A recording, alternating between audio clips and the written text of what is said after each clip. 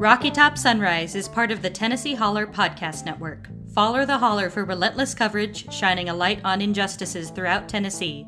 Find them online at tnholler.com and on Facebook, Twitter, and Instagram at the TN Holler. Hey, Owen, how are you doing? I'm doing good. How are you? I'm excited to talk to Rick today. Yeah, I'm stoked We too. already did talk to Rick. Rick. Don't lie to our listeners, Owen. What are you doing? Sorry. We already talked to Rick, but today we're going to talk to Rick. You're going to hear us talk to Rick later. Rick is the coordinator of Sunrise Nashville. He's super awesome. Yeah, he's an awesome dude. He's the first person I met. I've probably told the story 1,000 times, but he's how I got connected with Sunrise here in Tennessee. Super knowledgeable guy and definitely knows his politics. Especially when it relates to climate better than pretty much anybody I know. He was. Oh, sorry. Yeah, I didn't mean to cut you off there. But he was the one who reached out to me to go help with the Senate runoffs in Georgia, and that ended up being like one of the coolest experiences I've ever had in my life. So that was big props to Rick for that, for inviting me to that. But we're gonna talk a little bit about, like, I guess the first 100 days of the Biden administration, probably the best way to put it. We ended up talking about mostly good things, which I feel like is a good change for me sometimes, because I pretty much exclusively talk about the bad things that are going on within that administration. So I think you and I share that. It was nice. It was nice. I mean, as we talk about in the episode, I've been pleasantly surprised with a lot of things so far, and hopefully I just hope that continues. That's kind of the way I see it. So but I guess, I mean, we really don't have too much to intro here. This is it's a pretty straightforward episode. The good, the bad, and what we'd like to see out of the Biden administration, and just really, we got to go ham this year. That's kind of the point we want to drive home, is this is the time to pressure. Yeah, it's a fun conversation. I think y'all are going to enjoy, and here you go. 1, 2, 1, 2, 3, 4. Which side are you on now? Which side are you on? Which side are you on now? Which side are you on? Storm surge and fires burn, but you don't hear the call. 'Cause fossil fuels keep paying you, doesn't weigh on you at all. Doesn't weigh on you at all. Doesn't weigh on you at all. Alrighty, without further ado, here's our interview with Rick Herron, Sunrise Nashville. Talk a little bit about Biden's first bit of time in office. Hey, Rick. Hey, Owen. So excited to talk with y'all. So glad to have you. It's a dream checked off my box to be on the podcast. Actually, if I do recall, I think that you were on, was it our very first episode? Very first one. Yes. It's so good to have you back. Definitely.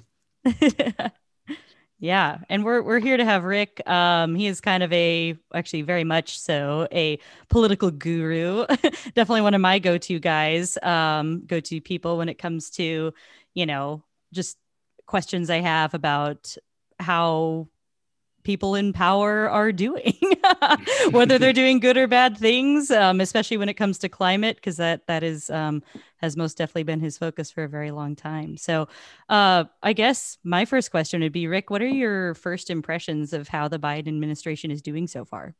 Guru is a little bit of a stretch, Cassie, but I'm super excited to have this conversation. I don't think so, but you're being humble. And your audience, for sure. Biden administration so far, it's still like only a month in, right? So we have to measure accordingly and measure how much that it's only been a month in. I think people I trust and listen to have been pleasantly surprised by how the Biden administration has started on climate justice stuff, but the real proof is going to be in the legislative pudding, like the lower hanging fruit that he can do just by himself is important.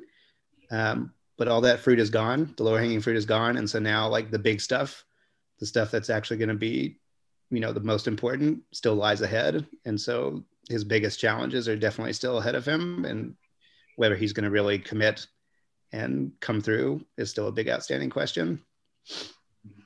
He really did run a lot on climate issues, more than I would have expected from him down the stretch. And if specifically talk about climate, if that's all we're looking at, he actually has exceeded my expectations. I think he's done better than I thought he was going to do at this point. Yeah, I agree. I think that of course, there are a lot of other issues, where I do think that I wish that I have seen, I would like to see more. I know we'll probably get into the student debt issue at some point, but focusing on climate, of course, he has already as well like exceeded my expectations, and I want to temper that with like understanding exactly what you said, Rick, that we still have a monumental ways to go. But even like Naomi Klein is like, she has said that she's someone, of course, that I trust very much so on this issue, that she has been very pleasantly surprised on climate alone, so far in his administration. And one of the things that I personally was really excited to see was him using language, and this isn't the first time he's used language that echoes kind of Sunrise's whole spiel.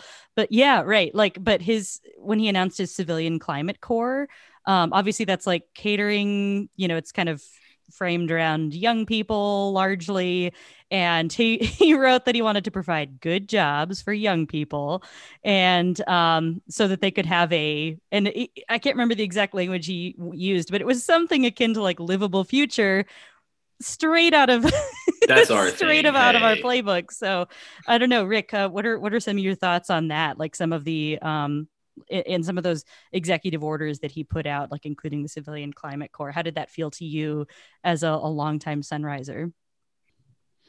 I think it was honestly proof of how much, not just Sunrise, but the climate movement and like youth organizers more broadly, how much power they built. Yeah. Again, still so far to go, but I don't think you would have seen those executive orders without the advocacy and the pressure and the political power being built by climate movement folks. I don't know any of the inside story, but there was a Varshini was with Sunrise National as the executive director, and some other folks, movement folks were invited to join these like unity committees last summer, right? The sort of Bernie Biden unity committees to work on the platform. And that's such again, I don't know any of the inside story, but that's such a tough line to walk. Just in general, the tough line, and I, if you asked me at the beginning of the summer when I first heard that news break, I'm like, I'm not sure this is going to work. But honestly, the Sunrise folks and other movement folks who were part of those committees, I think really managed to basically work it outside inside. Well, not outside inside is not the right word. But they had folks on the inside while the policy in the platform being drafted, delivering the message that, hey, if you want our young voters to come through for you, if you want climate voters to come through, this is what it's got to be. Mm-hmm. So really, it was the way it worked out. It was a way, instead of a way to be, some people might say co-opted, or a way to get kind of outmaneuvered by Biden. Mm-hmm. This was actually, I think, movement folks were pretty savvy on those commissions and used it as a way to keep the pressure up on Biden. And I think you see that in some of the executive branch appointments that that are great. You see it in the executive actions, like 40% of federal climate investments going to environmental justice communities, the Civilian Climate Corps. So yeah, that's all stuff from the ascendant climate justice wing of the movement. The communities on the ground, the national groups like Sunrise, folks like Next Gen did a really great job in keeping the pressure up on the Biden administration and reminding them that they really needed youth voters, and then delivered to beat Trump. But I think that was, it's proof that we built some power, and now we have to really deliver on the big stuff. Yeah. Absolutely. I think the messaging is super, I really love how much Sunrise focuses on the language that they use and the way they frame their narratives and set things up. Like good jobs, livable future. That's such a nice, succinct way of pitching like climate action on a federal level to voters. And that's so nice to see that trickling up. I saw it again this week with all the stuff happening in Texas, and just like the massive winter storms we're seeing. And there's it's really easy to be dismissive of like all these like right-wing narratives that are happening kind of in this space that we are not exactly in. We're not like super, but a lot of people are listening to Fox News hosts saying that this is because of windmills and that this is because of solar panels and all this other ridiculous claims that they've been trying to make. And it's important that we have like our message. That's what I'm saying. It's really nice to see Joe Biden using that same messaging that's coming from us. And I think that's really important. Yeah, I totally agree with that. It's kind of monumental. I think, I mean, that language, like, is meaningful. And of course, like seeing it translate to action with a lot of his slate of executive orders that he's put out is truly meaningful. And I think that we would be remiss if we didn't also mention that I think it was on his first day in office, he canceled the permit that allows the Keystone XL pipeline to cross the border from Canada into the US, which obviously I think that is just, there's some really cool symbolism in that as well. And also just like it is meaningful because, Biden, of course, a huge part of his, I don't know, this character that he's created for himself as kind of a continuation of the Obama presidency. And for him to like cancel this thing that was like such a big contention during the Obama years, that was like a huge activist movement and has been and continued to be until it was canceled.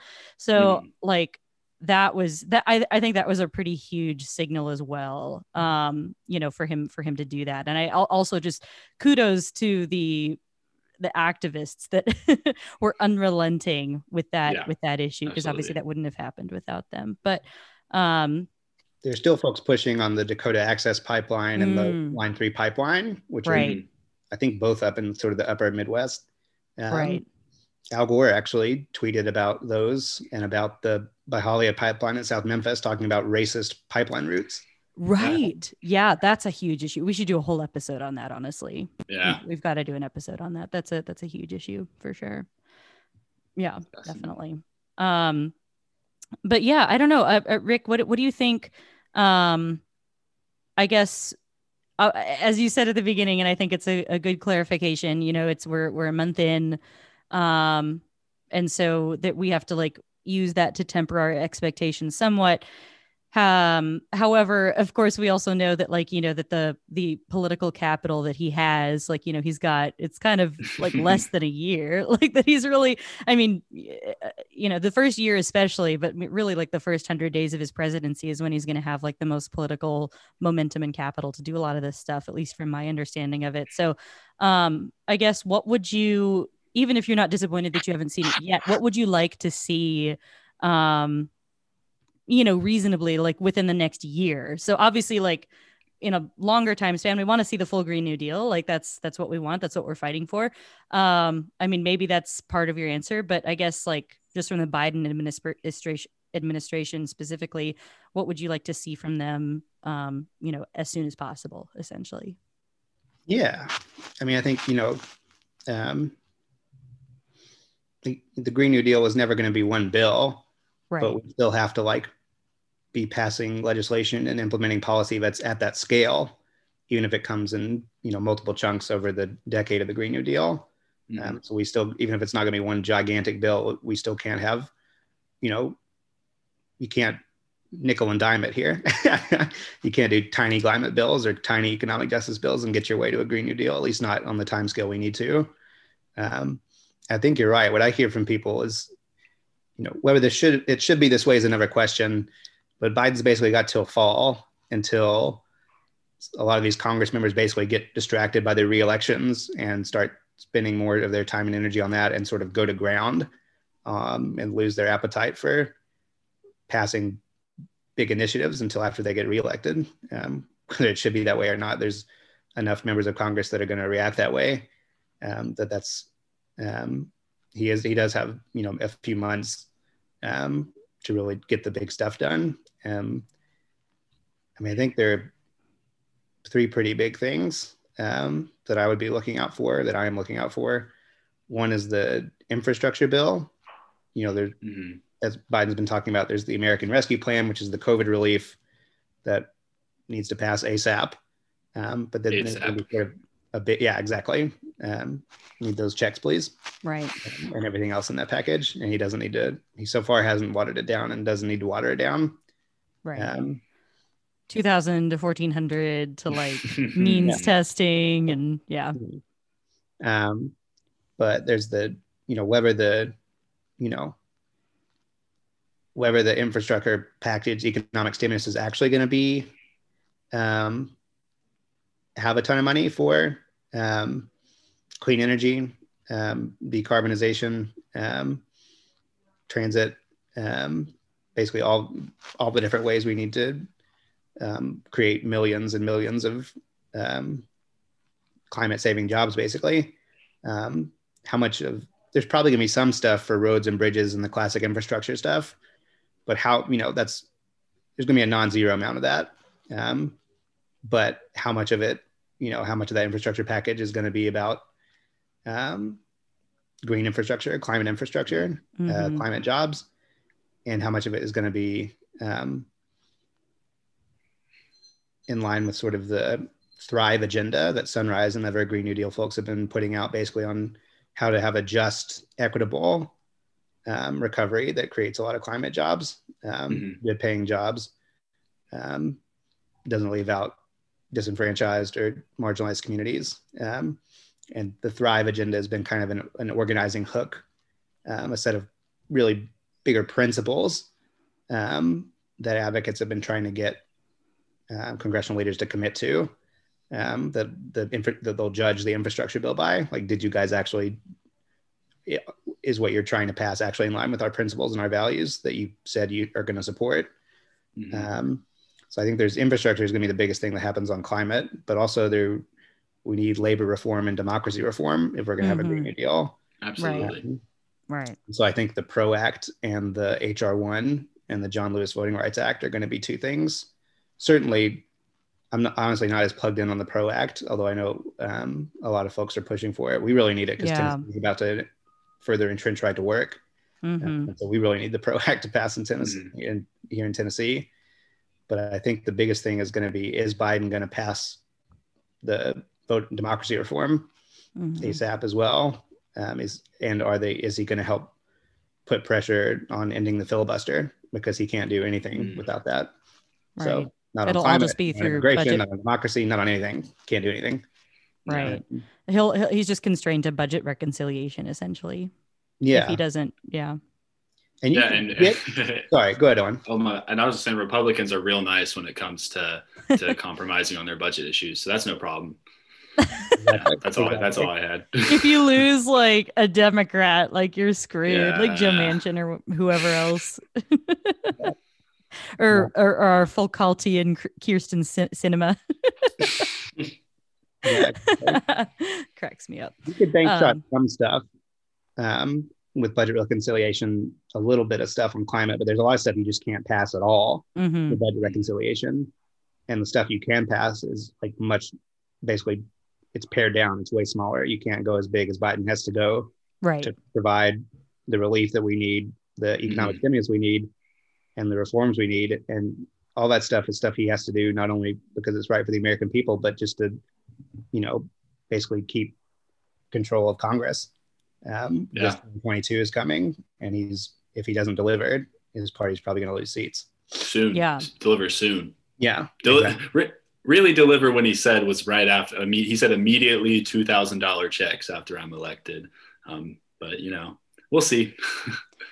Yeah, it's almost like they want to lose sometimes. They'll figure it out one day, maybe. Let's just mean test ourselves into oblivion and see how that goes. You're absolutely right, Nolan. He's got, you can't pass this stuff, next year and have the folks fully be able to like benefit from it or appreciate it in time for the election. Right.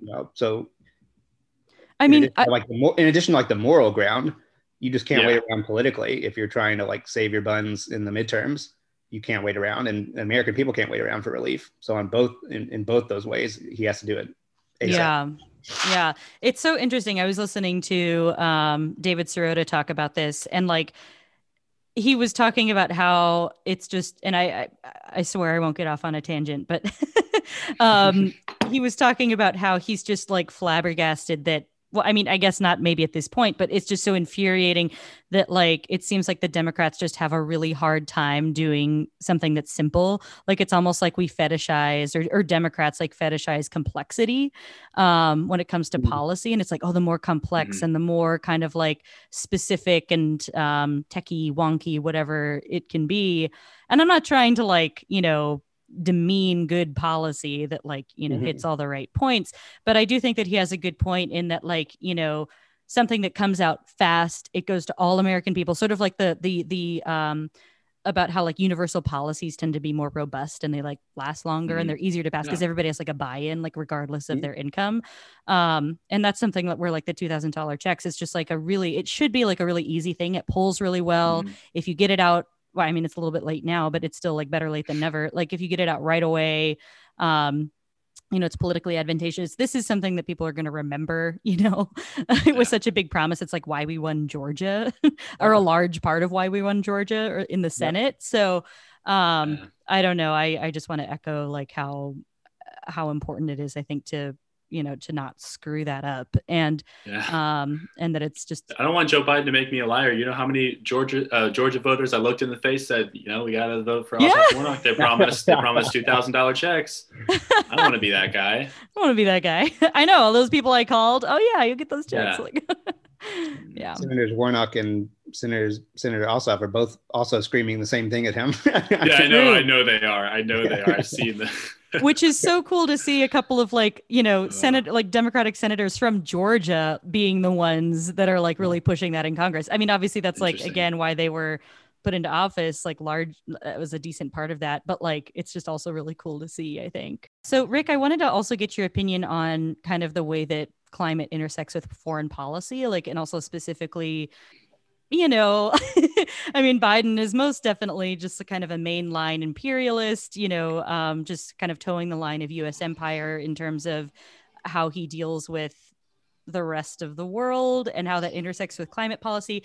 And there's a lot that we could go into. There's so much that we could go into there. But I specifically wanted to ask what your feelings are on like the Biden administration's posturing towards China, because obviously we are going to need, we're going to need to work with them if we're going to want to have like a worldwide strategy to combat climate change. Like they're going to be probably going to need to be the main partner here in terms of, how we get this thing done. So I guess I just want to hear your thoughts on that, good or bad, or both. And, if there's anything you like or dislike so far, what you would like to see on that front. I know just enough to know how very little I know about China. That's a big question. Yeah. Sorry. But no, you're right. I mean, they're,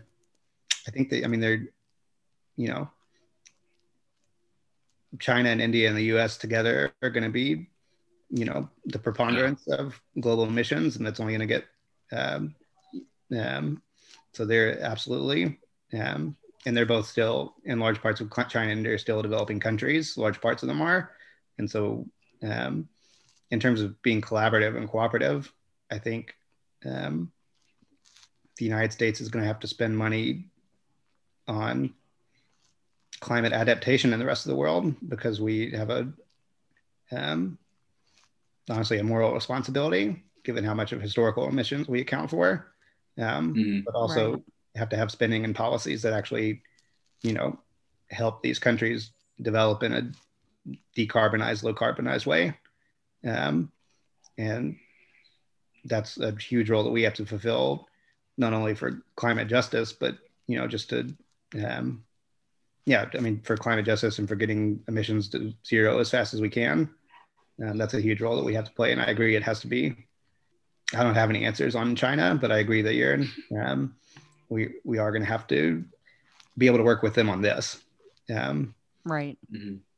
Yeah, it's like one of those things, at least the way that I see it, is like, countries, of course, it's kind of like the symbolic nature of like China versus the US, and, of course, Russia is included in there as well. But like in terms of, economic powerhouses right now, it's the US and China, and like you've got these two different narratives going at each other. That's just, I don't know, it's endlessly frustrating in my opinion, but because it just really gets in the way of the fact that we really need to be, working together on this. And I think that might be a lofty thing that I'm imagining, because I think that the way that the US has been posturing for like quite some time now has been that like, kind of pivoting against China as opposed to like, being indifferent and or, just kind of like tolerating, I suppose, which kind of, frightens me because, not only are we the two largest superpowers, but then when you factor in climate, it's like if we don't work together, then we're kind of screwed. Yeah, and it's crazy how now, like, I remember when Trump was first elected, I was seeing all these compilations about how he just talked about how much he loved China all the time. And then over the course of the last year and a half, how just insane the cognitive dissonance is, that the narrative is the exact opposite. Is China's the bad guy and they've always been the bad guy. They intentionally created this virus to give you, and Bill Hagerty in Tennessee ran as one of his main points was being tough on China. Like Blackburn too. Blackburn too. Yeah. Well, I mean, she not ran. I'm sorry to interrupt, but that's something she talks about a lot. That's something she's been talking about a lot, and now that's a point in the Republican Party that they keep hammering home. So that's going to make that really difficult. So thanks, guys. Appreciate it, Bill. China. And Marsha. China. That's right. China. Yeah, that's fun. It's like, I mean, of course with COVID, but I also just wonder, I mean, Trump had so many people whispering in his ear, like just all of these sort of mainline Republicans whispering in his ear, all these different things. So it's like, oh no, we're going to we have to make them the baddies now, like, or the extra baddies. It's very, very frustrating. China, I mean, the Donald Trump and Hagerty and, well, especially Trump. Well, no, Hagerty too. Trump and Blackburn and Hagerty left xenophobia way back in their rearview mirror. They crossed that line a long time ago. Right. Yeah, they're way past that. Yeah, absolutely. Yeah, that's definitely not something we ever want to overlook or forget. That's a huge part of this. It's really horrible and dangerous. With especially, here in the US, I mean, Asian American hate crime is on the rise. It's always been an issue, but it's definitely been on the rise, since coronavirus. So it's not good. I've had friends accosted, yelled at, cursed at in the street. And you can draw a direct line from the rhetoric from Trump and Hagerty and Blackburn to that. There's a pretty straight line. Maybe Biden could be pushed to make that a point of being environmental justice, connecting to racial justice. Is we need to work with China. We need to work with these countries that we have not always had a relation with to solve this issue. And that's the thing, because it really is a lot bigger than the U.S. We can pass a whole Green New Deal here, and that definitely helps the issue overall because we are a pretty big contributor. That doesn't solve it. And so having that be a part of like, I don't know, a part of that messaging is we're reversing that xenophobic rhetoric. We're not going to treat definitely not our own citizens like that, but not citizens who live in other countries too, because I don't know, climate change is a global issue. It affects all of us. Yeah, that would be nice. It's like a pipe dream. It would be really nice. Yeah. What happens at Biden's climate summit that he's having on, I think, April 22nd. It's just it's outside of sort of the formal UN climate talks, but it's he's hosting it, so it's going to be, I'm not sure exactly what it's going to look like yet, but it'll be really important, even if it's somehow outside that UN negotiation track. Related to that, and we don't necessarily have to go down this pipeline, but I also wanted to, I think I would be remiss if I didn't also mention that related to the China issue, that, the Biden administration and Kerry and kind of the posturing about making climate change a national security issue. I think that's also a dangerous road to go down. So that's something that I understand why they're saying it. But I also, it makes me very nervous just based on the way that the U.S. has historically behaved when framing issues in that sense and fueling the military industrial complex through and where it benefits, all the wrong people in the long run and still ends up hurting, marginalized communities and communities around the world. So that's something that I will be watching closely and have just been a little bit, I've got some trepidation in the way that they've been framing that issue. I think that is problematic. So do either of you have any thoughts on that? That's more of an open-ended thing, I guess. I don't remember if it was DHS or somebody else in the Biden government, but there was some recent formal recognition or more recognition from the Biden administration of climate refugees. Nice. Awesome. The exact legal and policy questions can get a little thorny, but there's no doubt that climate refugees has long been acknowledged as a big category and something that's a phenomenon that's only going to get worse. And so I think I definitely share your concerns, Cassie. I think we have to, I think global security, I don't even know if you want to use that phrase, but sort of United States role in the world as a developed country, as a rich country, and our obligations to other countries and other people across the globe. I'm hoping that'll infuse our climate policy more than the national security frame. Yeah, I would like to see that as well. Yeah, I agree. Well, I guess Rick, do you have any other final thoughts, any imparting thoughts, with regard to the Biden administration or anything, before we sign off here? Yeah, I just think, just tell folks to get ready because it's going to take all of us putting pressure on all of our representatives in Congress to get what we need this, in the next few months, especially. So just kind of get geared up, get your phone banking and texting phones and get your signs out because the next few months are going to be, prime time. It's do or die for this first year of the Biden administration. That's when it's going to go down is these next few months. So it's going to take all of us to get this stuff over the finish line. Yeah, those are definitely some good final thoughts. There are some good things about the Biden administration that are good to be hopeful about. Just, always remember that even the Democrats aren't your friends either. We had a big goal to overcome. We got to push for solutions fast. But yeah, I have some hope about the direction things are going. So I'm excited. Sunrise talks about, always pushing for what we need. And that means no permanent enemies, no permanent allies. Yep. We just need the folks who are going to do what we need to do. Right. Definitely a good note to end on.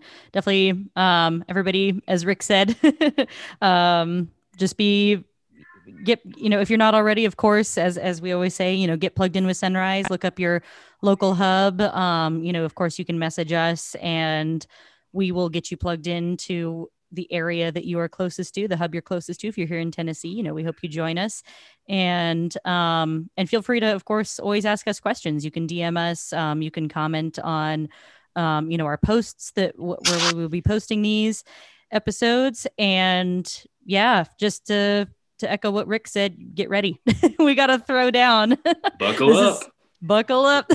This is do or die. These next few months and this next year. This is the crunch time here. So this is when we've got to be spending that political capital and pressuring Biden to do so. So well, thank you all so much for listening. And once again, Rocky Top Sunrise is part of the Tennessee Holler Podcast Network. And you can subscribe to and support the Holler at tnholler.com. Follow on Facebook, Instagram, and Twitter, and the YouTube page. And the handle is at the TN Holler. On YouTube, it's just the Tennessee Holler. And of course, follow Sunrise Movement. Rick is with Sunrise Nashville. Rick, can you actually throw out that handle real quick? Can't remember off the top of my head if it's shorter. Yeah, so ours you can follow us on Twitter for Sunrise Nashville. That's Sunrise Nash TN. I believe it's the same for Instagram as well. And we're also on Facebook. Right. There you go. And Owen, you want to throw out the Chattanooga information? Yeah, if you're in the Chattanooga area, it's at Sunrise Chat for Instagram and for Twitter, and Sunrise Chattanooga for Facebook. Awesome. And I'm with Sunrise Franklin. So Sunrise Frank TN on Twitter, Sunrise Frank and Instagram, and then Sunrise Franklin on Facebook. And of course, follow the main pages, Sunrise MVMTTN on Twitter, Instagram, and Facebook as well. We'll be back with you all in 2 weeks. So thanks once again for listening, and goodbye for now.